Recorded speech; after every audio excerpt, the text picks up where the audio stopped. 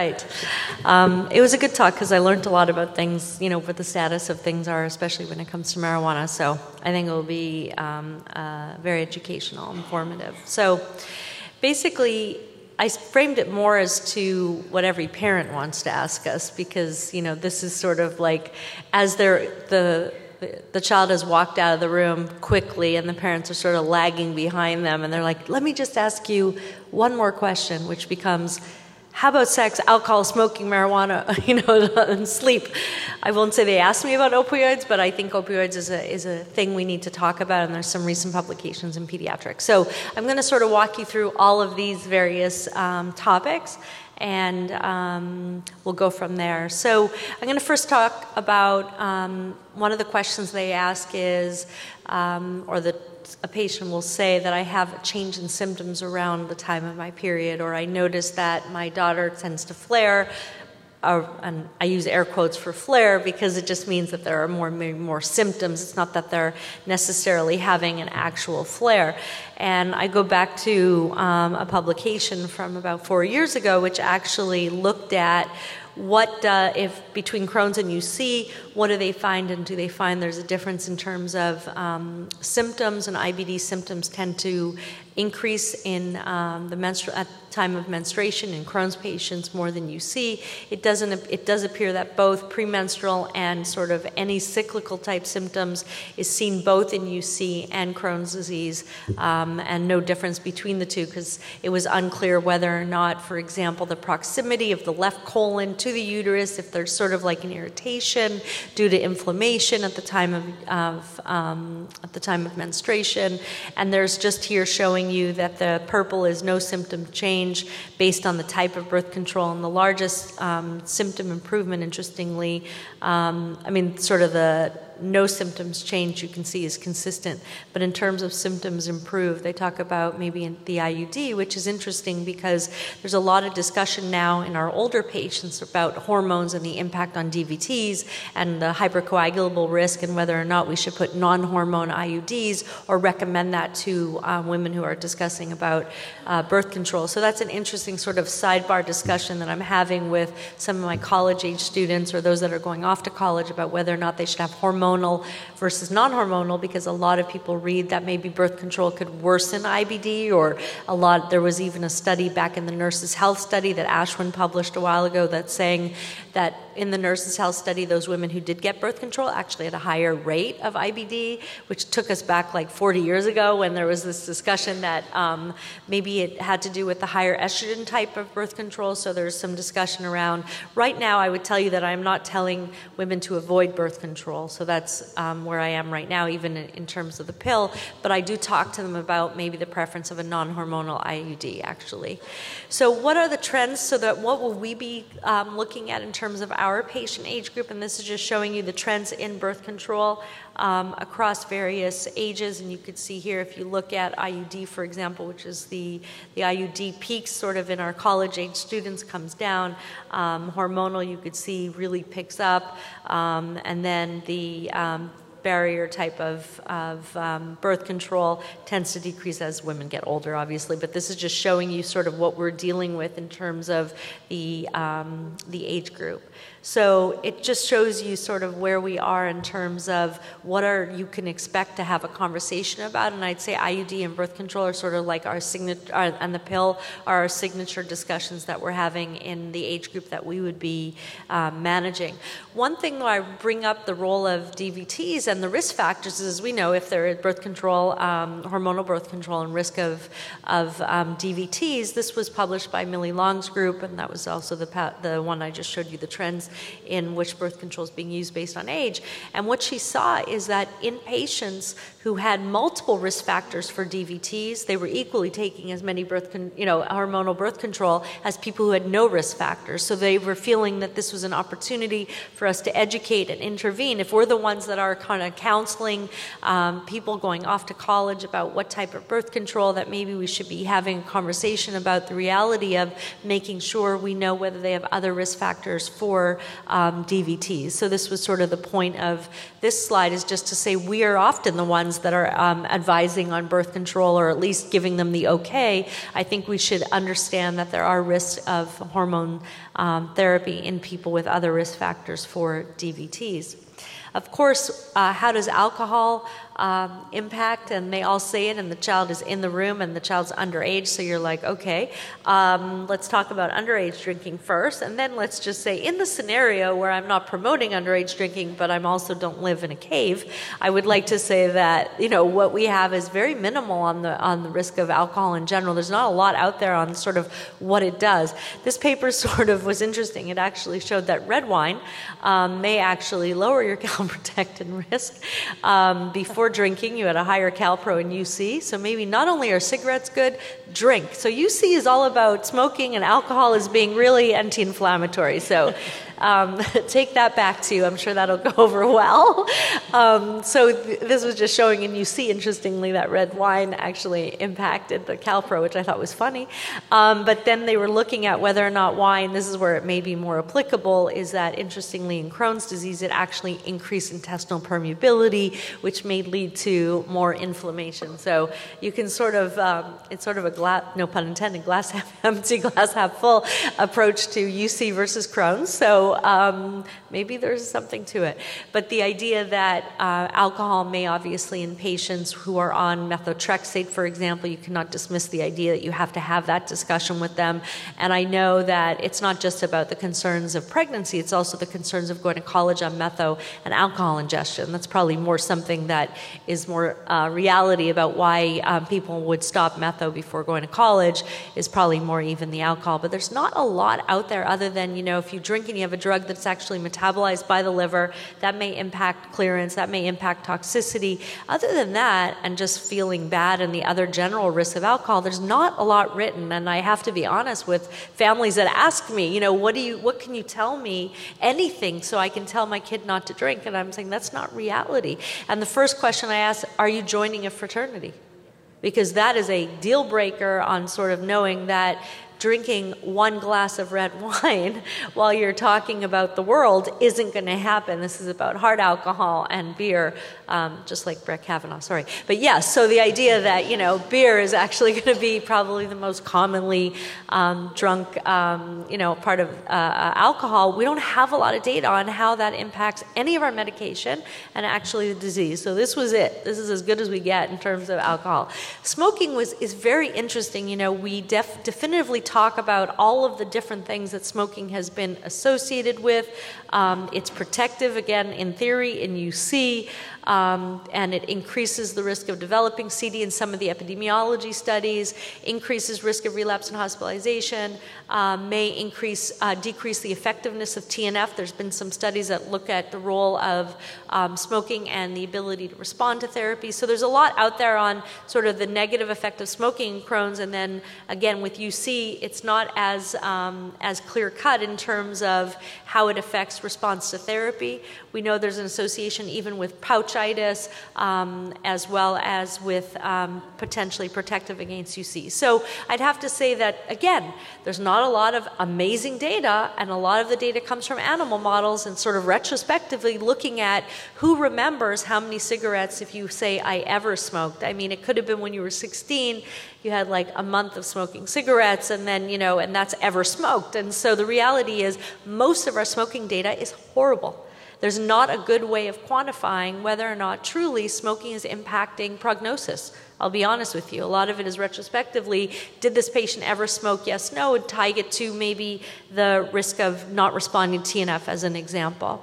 But one thing that was recently published, which I thought was interesting, comes from the risk cohort, and this was Ashwin was the leader on this project, and actually looked at does smoking, maternal smoking exposure, did that affect prognosis and disease outcome in our risk cohort? So again, it's a far stretch, but I'm just going to show you what they actually showed, and that it didn't impact whether or not you develop complicated Crohn's disease, despite what is all over the literature, is that smoking is tied to more stricturing, post-op recurrence, etc. Again, not the the best way to assess this is to go backwards and, and then look at the age of 12, what's happening. But I do want to tell you that there's some discussion that hospitalization was increased in babies exposed to and those with IBD now, and maternal exposure as an environmental factor. I don't know. It's published, take it for what it is, and that breastfeeding was actually protective against developing complicated Crohn's disease. So these were out of a lot, these were the 2 risk factors that were looked at, but I wanted to bring in the smoking piece to say is that even though we say a lot about prognosis in smoking, in a prospective cohort, again, it may be recall bias, so don't get me wrong, none of these studies are good as I noted, but I thought I would just bring that out to remind you about what we do know about smoking, which is mostly we don't know much. Now, one thing that is very interesting, I found this study very interesting. They looked at smoking and age of diagnosis. So I want you to, and really I think you'd really appreciate the sort of how they looked at this, because they looked at NOD2, and they actually looked at the prevalence of NOD2 based on age at diagnosis. So they broke up when people were diagnosed with IBD, and they were basically saying that is there compounding between the impact of NOD2 on when you present, and is it related to smoking? Meaning, is that the interaction? And what's interesting is, as you get an older diagnosis, smoking is more tied to age of diagnosis being older, and NOD2 is more associated with age of diagnosis as younger. So it makes sense. I think we do say that genetics impact age of diagnosis the earlier, and environment impacts age of diagnosis later. So I thought this was a really interesting study, because it was the first time that it looked at how genes and the environment may impact when someone presents. So I think that's, and kids is the best place to start, because smoking incidence is lower. So I thought this was really interesting to sort of deconstruct the notion that smoking impacts age of diagnosis of IBD. So a little science before we get into much more interesting stuff, which is the role of cannabis and the biology. This slide actually just talks to the biology of the receptor, both CB1 and CB2, and I just wanted to sort of show you where they have impact in the gut, and what are some of their features, and why they may be helpful to IBD symptoms. And I'm clear to say symptoms. As you'll see, the biology is really not at this point impacted by cannabis, but much so more the symptoms, and I'll show you a whole bunch of data on that, which was kind of fun to put it all together. But this is just sort of showing you what it could do in the gut, and why there may be a reduction in pain, why there is a reduction in nausea, why there may be an increase in appetite. A lot of it is driven by the CB1 receptor and its impact on motility, especially gastric impact, and then also pain is hit by both the CB1 and the CB2 receptor. So as you can imagine, pain is really the #1 factor that we see is improved in IBD patients, particularly Crohn's disease, and you'll see some of the risk factors that highlight which patients are sort of tend to be prescribed both by physicians as well as just smoking marijuana in general. This is sort of an updated graph on state laws of cannabis in the U.S. I mean, Canada would be entirely blue, fully legal, but I think there's a shortage of cannabis in Canada. I saw there was a TV commercial when I was up there. So I guess it's being used. So this is just showing you across the different states sort of where they are in terms of medical legal, and I just highlighted where CBD is actually medical. But this is kind of interesting. I'm really bad with geography, but I'm guessing this is Alaska. I'm Canadian, don't laugh. I really don't know what this is. I always thought Alaska was over here because Sarah Palin saw Russia, so I figure it should be here. I'm just saying. So that's why I was not sure what this represented. Anyway, so this is the sort of landscape as of 2018. And I just bring this out as a summary of cannabis in terms of studies for and the cannabinoids in humans and IBD. Most of it is happening in Israel. The other studies have been in the U.S. in terms of cannabis, and I'm going to walk you through some of them, and just to show you there's nothing out there. The point of this table is just say, wow, there's 4 studies and 3, so that's 7, and yet all our patients are assuming that this drug sort of is, they don't need Western therapy because they hear that marijuana actually cures Crohn's disease. And so part of it is, if you remember the CGH cover, basically when it showed the Naftali study that showed that they met their CDAI response but not remission, and there was no objective biomarker, but it made the cover that marijuana was actually helping Crohn's disease patients. And that sort of was a problem because we all got the link. I mean, every parent emailed me. It's the same with this Red Hill nonsense that, Anne, you were asking about mycoplasma. But the same concept, if there's anything that is apparently more natural that appears to be impacting Crohn's disease, that's really on first and foremost is what people want to try, which is like the FMT story. It's all the same kind of concept. So let's talk about what are the clinical characteristics of marijuana users. So this was actually looking at in pediatrics. There's not a lot out there, but this is looking at sort of peds, young adults, 18 to 21-year-old IBD patients by use of marijuana. This sort of shows you 60% males. This is sort of the breakdown, much more Crohn's disease than you see, which is a common phenomena that we see. And here you could see that there's only a third of patients that were, again, 53, but a third of them, only a third, had never ever used marijuana. I think that's more than you would have expected. I'm going to guess that it's, I would have expected more had not used. I'm sorry, the opposite. I didn't realize that 70% of patients were actually claiming to have used marijuana 18 to 21. I'm naive. I have an 18-year-old, so I'm really naive. I know she smokes marijuana, but I'm just saying that, like, I was naive to the frequency. And down here is just looking at the people that are using it based on remission, which I find very interesting, is obviously patients who were non-users, more of them were in remission. So the idea, and this is self-claimed remission more than actually mucosal remission. So again, it's always interesting to interpret these studies that are done, sort of who's honest, who remembers. If you're so high you don't remember. I just think that it's really difficult to actually get great data from 18 to 21-year-olds talking about marijuana use, but this sort of divides up the characteristics, and I just want to highlight that it was usually patients who were not in remission, and you'll see now that it's really about abdominal pain.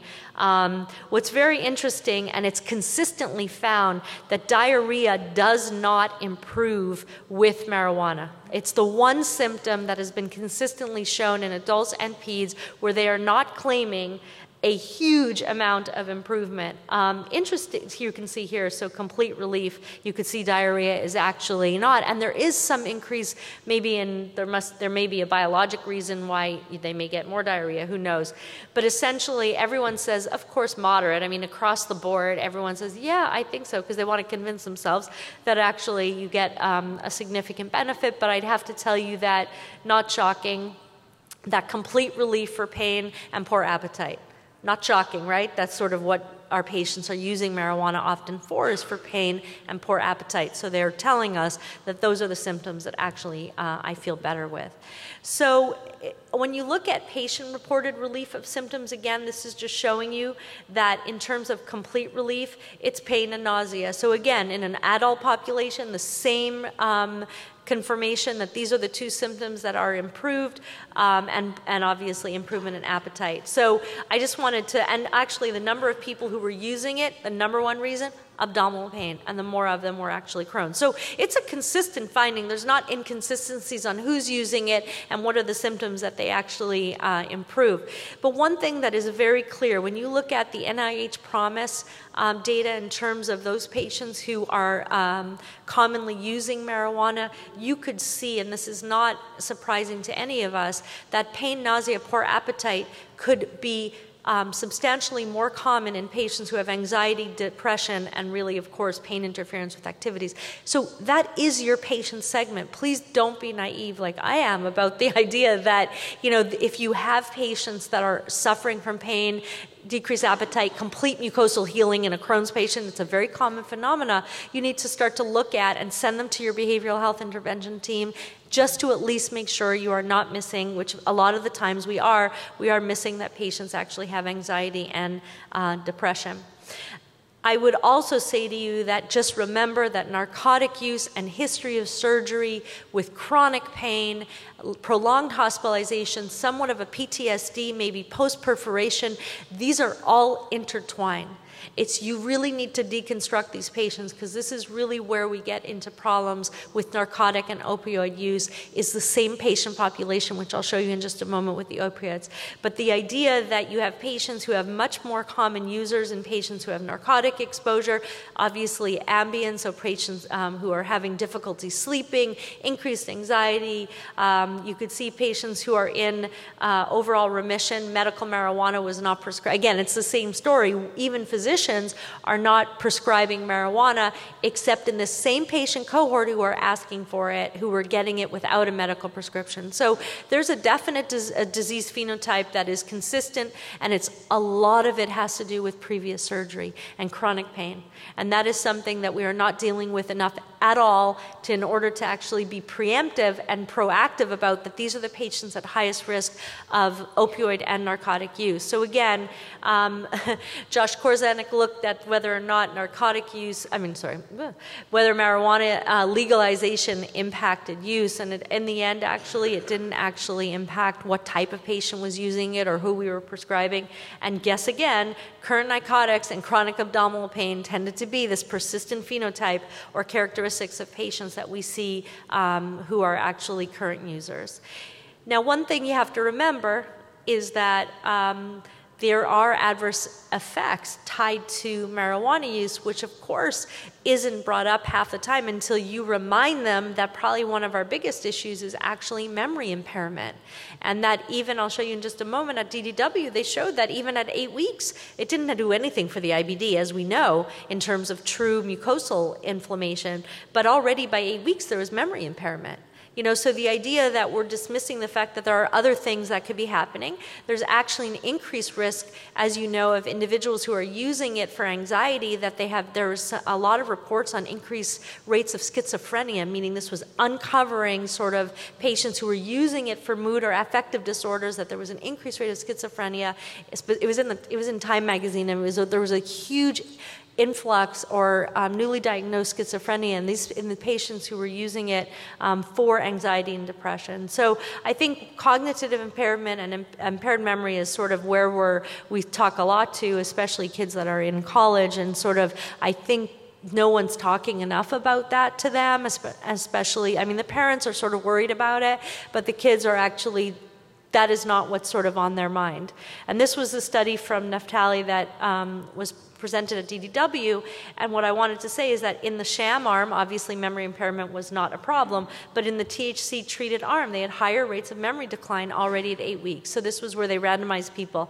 And really at the end of the day, again, symptoms improved, memory got worse, not much of a change to the biology of the disease, small numbers, we need more data. Just a word on CBD, because that's often parents are asking about CBD oil. What I can tell you, and this is a consistent finding, we haven't found any impact of CBD on the IBD symptoms. And really, what needs to be done is, when you prescribe in states where it's legal for medical, you write it, but the pharmacy makes up some concoction of THC percentage to CBD, and it's not what you're asking for. And so you have to really know what the patient is being prescribed in terms of the ratio of THC to CBD. So opioids continues to be a problem, as we know. The good news is, and this was KT Park and his group, which actually looked at sort of based on Truven, which is claims data, pharmacy claims, looking at the use of narcotics or opioids in the pediatric age group by year. So over that 8-year period, it pretty well was stabilized. Around 10% of patients had opioid use or chronic opioid therapy. The good news is, at least in what he found in the pediatric cohort, is that you could see over time there's a small percentage of patients that end up being chronic narcotic dependent. So over this prolonged period of time, it looks like if you take out from 2 to 4 years, anywhere from 5 to 10% of our patients are having chronic opioid use. So it looks to be not, and we can all attest to this experience, it's much more something we're seeing in our older patient population, maybe tied to surgery and increased surgical rates. Hard to say. One thing we know for sure is because there is increased healthcare utilization and there are predictors of chronic opioid use. And I just want you to know that, of course, mood is a huge impact. This is multivariate, and this is just showing you everything that is actually p-value significant. Female patients have higher rates of chronic opioid therapy. You could see over age 25 to 29, which is maybe why our rates are smaller in the 15 to 19, where the reference arm. You could see regionally where you have the highest use of narcotics. Yay, West Coast. And then in terms of Crohn's versus UC, it just shows you again, Crohn's is the reference population, less than UC. Again, less about, I mean, there are definite patient characteristics that we are teasing out that are both marijuana and opioids, I think, are tied together in the same type of patient population. So I just wanted to sort of bring out the idea that you need to know who these patients are. We need to be able to proactively identify them so that we could actually get them before they become chronically narcotic dependent. And one of the last points, which I found so fascinating, and this affects everyone in this room, probably I put this slide up more than for our patients, everybody is tired. I'm exhausted right now. And so what they ask about is whether or not you're a morning person or an evening person and how that impacts inflammation and stress. It is not shocking that if you're early to bed, early to rise, and you're full of energy and you go out there, you are much better functioning than those of us that are sleep deprived, have trouble falling asleep, getting up late, going to bed late, getting up early, I guess is our problem, but going to bed late and getting up late, like my daughter, is really impacting quality of life. And actually, they actually showed that morningness, meaning how peppy you are in the morning, was actually protective against inflammation and against flares. So the idea that fatigue or sleep deprivation is probably the way I would think about it, is a problem for inflammation. And they've actually showed that the Pittsburgh Sleep Quality Index showed that if you have better quality sleep, and this was been presented at DDW like 2 years ago, there was a run on fatigue, and it was all about sleep quality and exercise. I don't know if you remember that, but basically they were showing that the better sleep you have, therefore, if you have worse sleep, you have more symptoms and worse quality of life. If you have better sleep patterns, you have better outcomes.